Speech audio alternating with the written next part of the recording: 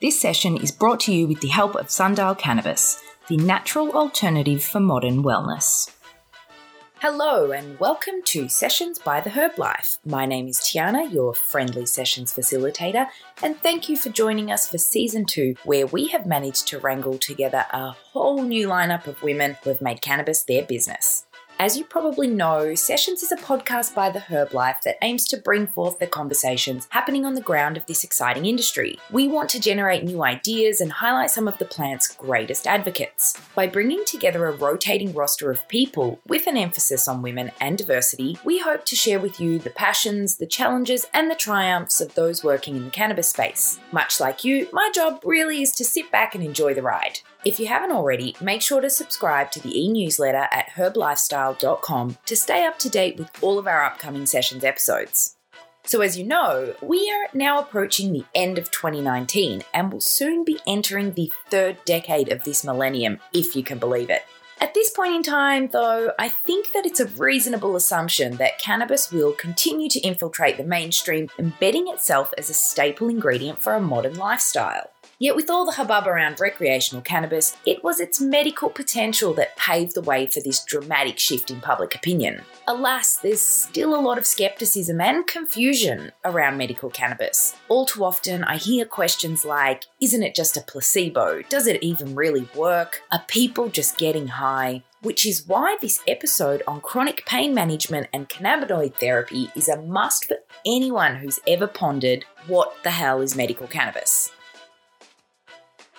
We are very lucky this session as we have Dr. Sana Arad Ahmed hosting, a practicing clinical anesthesiologist, interventional pain and cannabinoid medicine specialist in Canada. She is the owner and operator of the medical clinic Januvas Health, which provides integrative and compassionate chronic pain management in Calgary. The successful incorporation of medical cannabis into her practice for treating issues like chronic pain, anxiety, depression, functional sleep disorders, and opioid-related issues has well established Dr. Ahmed as an expert in the field. She's joined today by Shabana Safari, colleague and nurse at Januvas Health, who has been working with Dr. Ahmed for more than a year now. This episode, they speak on a number of topics, including how and why cannabis is a great option for chronic pain, as well as addressing that big green elephant in the room, which is, when it comes to understanding medical cannabis, those working in the health sector are still rather uninformed. This leaves many patients vulnerable and open to harm caused by unchecked biases and misinformation, as well as diminished treatment options. Dr. Ahmed's clinic is one of just a few that utilise cannabinoid therapy, and she's one of just a few doctors that are specialising in this treatment modality. Interestingly, both Dr. Ahmed and Shabana entered the world of medical cannabis with biases towards the plant. Like many, there was an underlying distrust as well as a big dose of skepticism towards the concept of cannabis as a medicine. Both women reveal how it was their first-hand experience interacting with and seeing the incredible transformations of patients that really ignited their passion for the plant. A must-listen episode for all healthcare professionals. Tune in as Dr. Ahmed and Shabana speak very frankly about their experiences treating patients with cannabis.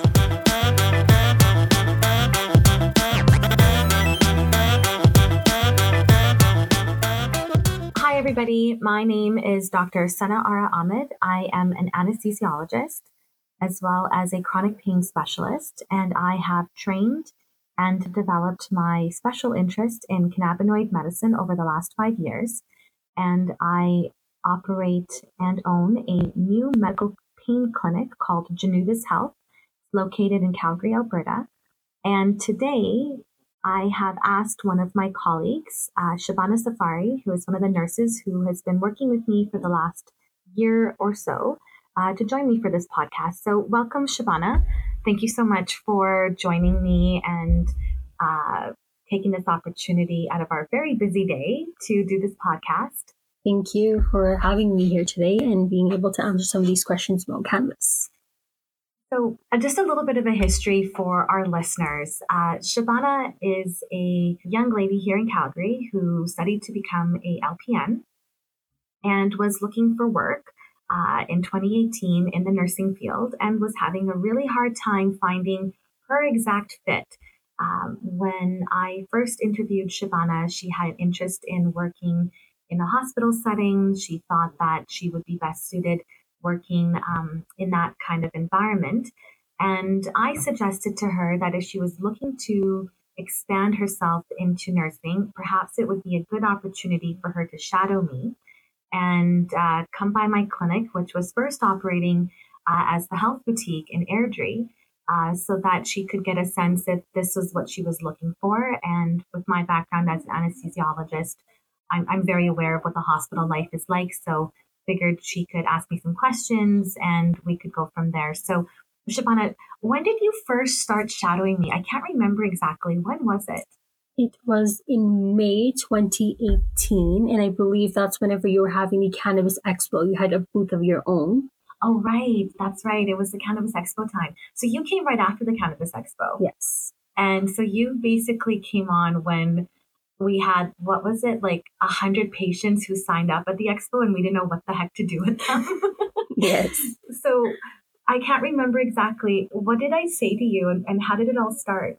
So we had our interview and I was really interested in learning more about cannabis because I had my own biases about cannabis. And then you gave me the opportunity to shadow some of your staff and be a part of the expo with setting up. Right. And then after the expo, I think you weren't able to actually make it that day, but you were there the Tuesday after when we had our debriefing about what had happened. And so what were you thinking? Like, I'm putting you on the spot, Shabana. I totally know I am, but what were you thinking? For myself, because I had bias of my own of seeing cannabis used only for recreational purposes. I never really thought that it would be used for medical purposes. And then being able to shadow you for a few days and actually seeing how you treat your chronic pain patients with cannabis was just amazing. How you were able to improve their lives when it comes to sleep, when it comes to anxiety, when it comes to their mood. I never really thought it had that impact. I've always just seen it as being able to just change your mental state and getting high, essentially. I never really thought that it had a medical benefit to patients. You know, you're absolutely right. I think a lot of people think this way about cannabis in general because scientifically we know that THC has an effect on our brain. It binds to our CB1 receptors and it modifies our perception.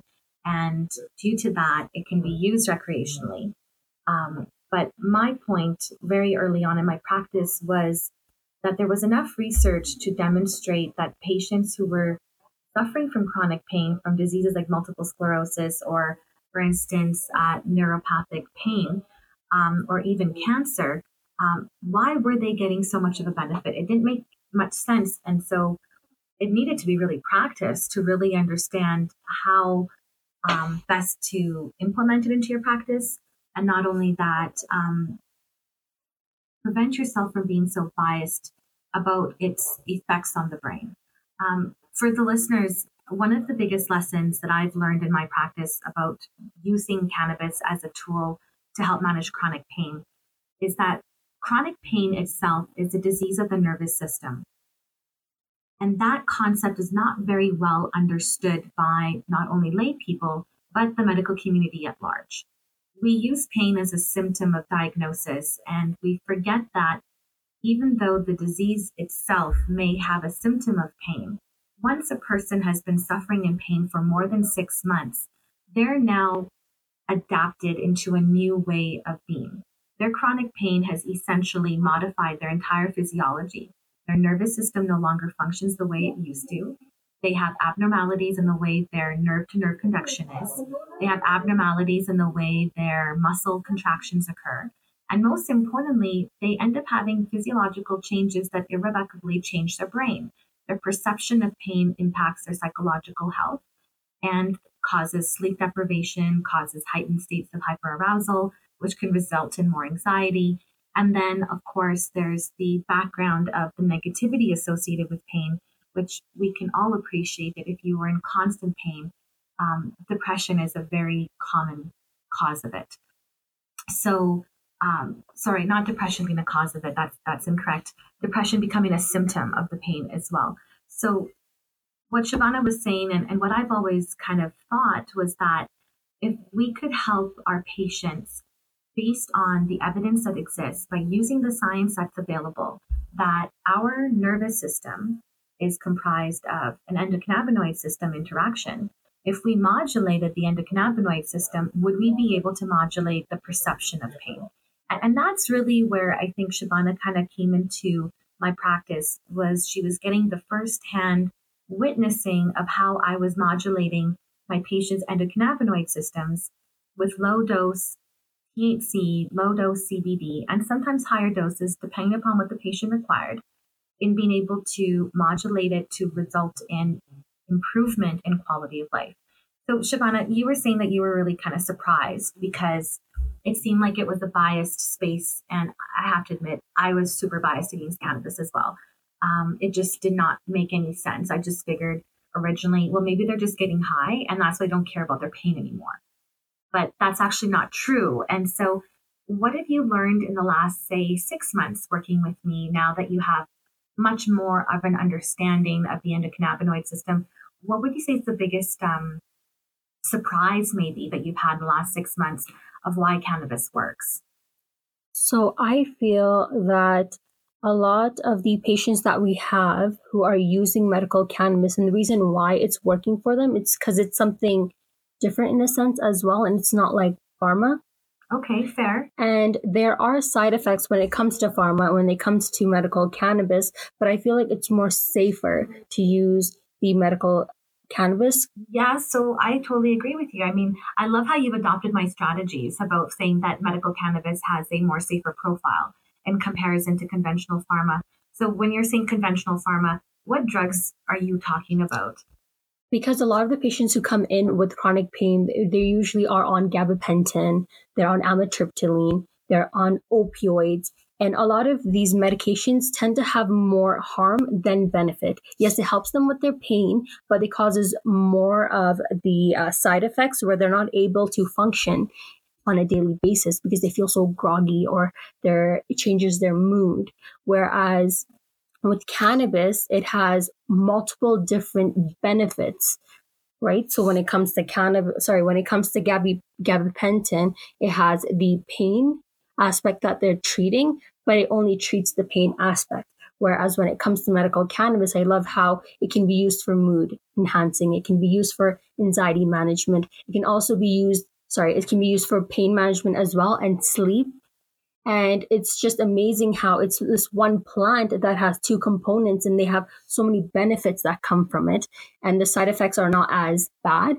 So what would you say are the side effects of cannabis? What have you seen predominantly in our practice? So with a lot of the patients that I've helped start medical cannabis or educated them on, I've seen a lot of patients tend to have dizziness, blurred vision, or they will have euphoria as well. But again, euphoria could be a good thing. Yeah, I right? agree. I've always wondered, why do we say that euphoria is a side effect? That's bizarre to me. I thought that was what we wanted in life, to make people happy. Exactly. But for some people, it can really scare them because they're not expecting that. Yes, that's right. And it's just amazing that we can use CBD now to be able to kind of mitigate those negative side effects that can come from THC. And I thought that was amazing because I always thought cannabis itself was just THC and it had that psychoactive component. But now we have CBD, which is the non-psychoactive component. So I love how Shabana has brought up a point that is like one of my, not my pet peeves, but definitely an education point. So everyone talks about psychoactivity when it comes to the plant. And oftentimes I hear of the word non-psychoactive when being referred to CBD. And putting it out there for an education, psychoactive in medical terms means that a molecule has been able to cross over through the blood-brain barrier. And once a medication crosses the blood-brain barrier, it is then deemed to be psychoactive. The real concept here between THC and CBD in layman terms is a concept of intoxication. And so both drugs, THC and CBD, are psychoactive, but they have a different intoxication profile. THC at high doses, such as greater than, for instance, 20 milligrams, will result in elements of blurred vision, lightheadedness, forgetfulness, such as short-term memory loss, and will create something called psychomotor retardation. And the simplicity of that is time and space become altered for people, as well as euphoria, as well as red eyes, as well as dry mouth. With regards to CBD, the side effects do not result in an intoxication, but some people can experience a headache, some people can experience nausea, some people can experience some sleepiness, and can also feel a bit agitated if they take too much. And so because this concept of intoxication is different than psychoactivity, I think it's important for our listeners to be able to understand that CBD is not the safest drug in the world, and you can take lots of CBD and not get sick from it. I think that's a mistake. I think it's important to recognize that CBD and THC have an effect on our physiology. It's interesting how Shabana was mentioning that CBD mitigates the negative side effects of THC. And I have to admit, Shabana, I know I've taught that to you and I used to believe it myself, but the latest research is actually sharing that it doesn't mitigate the side effects of THC, but what it does is it slows down the way we use THC in our body. So for instance, if I was to give somebody 10 milligrams of THC and my expectation is for them to have certain side effects like a fast heart rate, short-term memory loss, a bit of agitation and anxiety because of the fast heart rate, and that they may have some slowing of time and space, I will opt to give them maybe twice as much as CBD so that 10 milligrams of THC is functioning perhaps more like a 5 milligram dose. But the value is the 10 milligrams of that THC will now last longer, up to potentially double the time if they had just taken the 5 milligrams. And there's not enough research to prove or disprove my theories, which is really, I think, my biggest frustration. I mean, I love practicing medical cannabis medicine, and I call it cannabinoid medicine for that reason.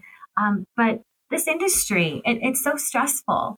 How many licensed producers do you and I work with? I think it's at least 15, I would say. And there's 145 of them. Mm-hmm. And to keep up in this space and know every single person's, dried flower profile, or not persons, licensed producers rather, their dried flower profile, their CBD contents, their oils. And then on worse, you and I both have experienced the shortages in this industry post-legalization. What do you think is going to be happening with Cannabis 2.0 starting in December? What are your thoughts about edibles and vapes? Do you have any thoughts about this yet? Before I answer that question, I just wanted to let the listeners know it's really great working with Dr. Ahmed because every single day you learn something new. And right now, I just learned more about how CBD doesn't just mitigate, but sometimes it can extend the effect, and that's pretty amazing. I didn't know that, and thank you for teaching me that today. But every single day there's something new to learn, and that's what inspires me because I come to work and I know I'm going to learn something new. That's amazing. Thanks, Shabana. Now going back to your question that you asked about how we're going to have Cannabis 2.0 and we're going to have edibles coming in, we're going to have vaping coming in. I find that it's good in a sense that we're going to be having vapes because we don't want to be having our patients smoking joints. Yes, I agree. And it's such a hot topic because if you look down to the US right now, the vaping industry, when it comes to nicotine and e-cigarettes, is totally going through a revamp. If I remember correctly, they just had a big rally actually in Washington, D.C. this past weekend, where all of the industry in regards to e-cig vaping was basically protesting that they don't pass a bill banning vaping products. And so I find it really interesting because unfortunately, the reason why all of this happened is because some very ill-intentioned and, frankly speaking, stupid individuals decided to make THC cartridges that were with vitamin E oil as a cutting agent rather than propylene glycol or PEG or glycerin, which is predominantly used in the e-cigarette industry. And when you inhale oil like vitamin E, which we know is a really potent antioxidant and should not be in our lungs, you are going to create a really big inflammatory response. And so a few individuals have basically ruined the reputation for cannabis cartridges. And I feel like it only takes a couple people to do that. I know. And yet we're having 2.0 come out in December now. And all these LPs are like, Dr. Ahmed, we've got our vape cartridges coming out. We have this coming out. And I'm basically looking at them. I'm like, hey, I'm progressive. I believe that, inhaling cannabis in its concentrated form is of value, especially to chronic pain patients, because it's cost effective rather than using a whole bunch of dried flower that is being consumed quickly. But the fact of the matter remains is that you and I are part of like the elite group of educated individuals. The masses have no idea. And the people who are against cannabis, they're all going to be like, what? This is going to be like United States 2.0. And actually, the fact is, what is the research on vapes? There is no research on vapes. I'm going to put it out there.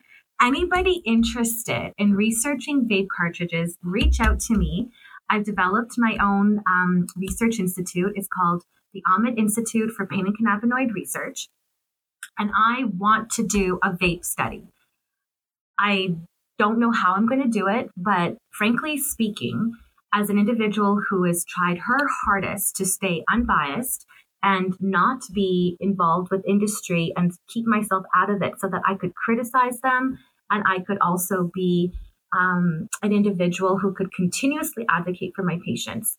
With 2.0 coming out, I think it's really important that physicians get involved and we pay attention to the trends. I mean, Shabana, yeah, you and I are pro cannabis. I'll put it out there. We've seen its benefits when it comes to pain, anxiety, depression, and sleep.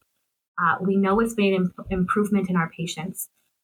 But I don't know if you feel like this, but I'm kind of scared of people using 50% concentrated THC and not knowing how to manage that. I feel it is really scary to know that there might be these concentrates that are going to be coming out and they might not have the guidance of these physicians or these specialists who know more. Well, I think the fact of the matter remains, my colleagues in medicine don't believe that this works, or even if they do believe it, they're so behind in just the general knowledge of what cannabis is that they just leave it. They just go, well, it's now, legal. You can go to a dispensary. You can just go buy it and, use it. But what are your thoughts about that? I feel that the physicians right now, they need to be a little open-minded, because if we're going to have patients who are wanting to try medical cannabis and even use vaping or edibles, they should have some knowledge. So whenever a crisis occurs or there's some side effects that happen. What's a crisis? Well, I mean, crisis in the sense that, let's say if they have to go to the hospital, like, again, there isn't much research out there. Yeah. But if something does occur, hopefully they'll be able to manage the patient, because then they're just going to be, what's the word? So are you saying like a crisis in the sense the patient overused the cannabis? Yes. And that's what's taking them to the hospital? Yes. So that is happening. So I spoke at the Pharmacy Association at the end of September here in Alberta, and one of my colleagues, an emerge physician, presented on the rates of admission to the emergency room when it comes to cannabis use and the associated issues. And the number one demographic problem is that young adults, youth, are using cannabis thinking that they know how to use it, and they're having acute anxiety or acute psychotic episodes that's bringing them into the hospital, and they have underlying mental health issues to start with, and they aren't using their proper medications, and they've chosen to use cannabis instead, and it's actually causing them more harm, and it's costing the system. Whereas the other problem that's showing up in the emergency room is something that I used to know as cyclical vomiting syndrome. And cyclical vomiting syndrome was what we called it when I was in residency in Vancouver. And it would be individuals coming into the emergency room who would have severe abdominal pain, and they would be throwing up. They would be this distinct gag associated with the way they threw up. And we had to give them IV fluids. And we really didn't know how to manage them. And we would send them through all these tests, ultrasounds, CT scans, thinking they had like an obstruction or something. And eventually they would just get better and we would discharge them home. But now we have a fancy term for it. It's called cannabis hyperemesis syndrome, because people are now disclosing that it's because they used a concentrate. So they used to use dried flower, And then after using dried flower, someone gave them something to dab, and they had a high concentrate of THC, and they've essentially overrode their chemotrigger receptor zone in their brain. And now they're having a paradoxical effect. They can't stop vomiting. And so I think it's interesting because now post-legalization, people are admitting about their cannabis use, which I think is important. But we as physicians, we had a different name for it. I wonder if we had not been biased, 10 years ago, and people could openly say, oh, I just used a whole bunch of cannabis, that we would have seen those associations then. But now, really, the concern is, I agree. I don't know if the Canadian government has done enough education and has disseminated information about the risks. It's the industry that's basically pushing because they think they know what the public wants, and the public wants an easy access to cannabis because their physicians are not available to them. And it's a really messed up system, in my opinion, that we're ready to push out a whole bunch of THC edibles and high concentrate vapes without educating the masses on the potentials of side effects, and that these side effects are really real. I guess you could say, excited for the purposes of being able to research it. But at the same time, I'm very cautious right now on telling my patients how to use everything, because if I understand correctly, there is a cap on the THC dose, and 10 milligrams in a healthy person can cause side effects. In chronic pain, 10 milligrams of THC doesn't really do too much when it comes to psychoactive intoxication. Their endocannabinoid system is so depleted from their chronic pain, they need 10 milligrams of THC to function like anandamide and 2-AG on their receptors. So it makes sense to me for chronic pain patients, but that's a very distinct group of people. I know it's sad, 1 in 5 Canadians suffer from chronic pain. So we've got 20% of our population that needs access to this. But the rest of us, I don't know. I've had my reservations about the recreational market. I've always believed anybody who was using cannabis was using it medicinally and just didn't realize it. One of the other questions I had for you, Shabana, was, what do you think about CBD in the form of capsules? What do you think that's done for our practice? I think it's made it more convenient. Convenient, yes. For our patients, but because they're made as capsules and the cost of making these capsules becomes more expensive, it's not convenient for our patients anymore. They have to go back to the oils because it's more affordable. And again, if we are starting patients on medical cannabis and they're going to need higher doses of CBD when it comes to the anti-inflammatory component, it's hard to start them on capsules because it gets too costly. On average, how much do you think our patients have to pay for a month for a really standard low dose treatment plan, which would be maybe say 20, 30 milligrams of CBD a day and maybe 2.5 to 5 milligrams of THC a day? And that honestly would cost around 200 to 300. Just depending on what LP you go with. Because there are specific companies out there who are giving compassionate pricing, which is great. But again, that's not enough. Yeah, I agree. And I think the challenge also has been, and this is my pet peeve, I've never understood why CBD had to be more expensive than THC when they are grown exactly the same way. I've never understood that. I've toured enough LPs. I mean, the mothers are all kept in one room. They all have their separate clones that are created. And then they're all grown in their distinct rooms under their specialized lighting and their specialized environmental controls. But at the end of the day, the plant, I know, has distinctions when it comes to being able to grow in certain conditions. But it can't be that different that you have to charge double for CBD. It just doesn't make any sense to me. And I know there are some great LPs now who have taken this into consideration, are actually dropping their prices and are being much more accommodating.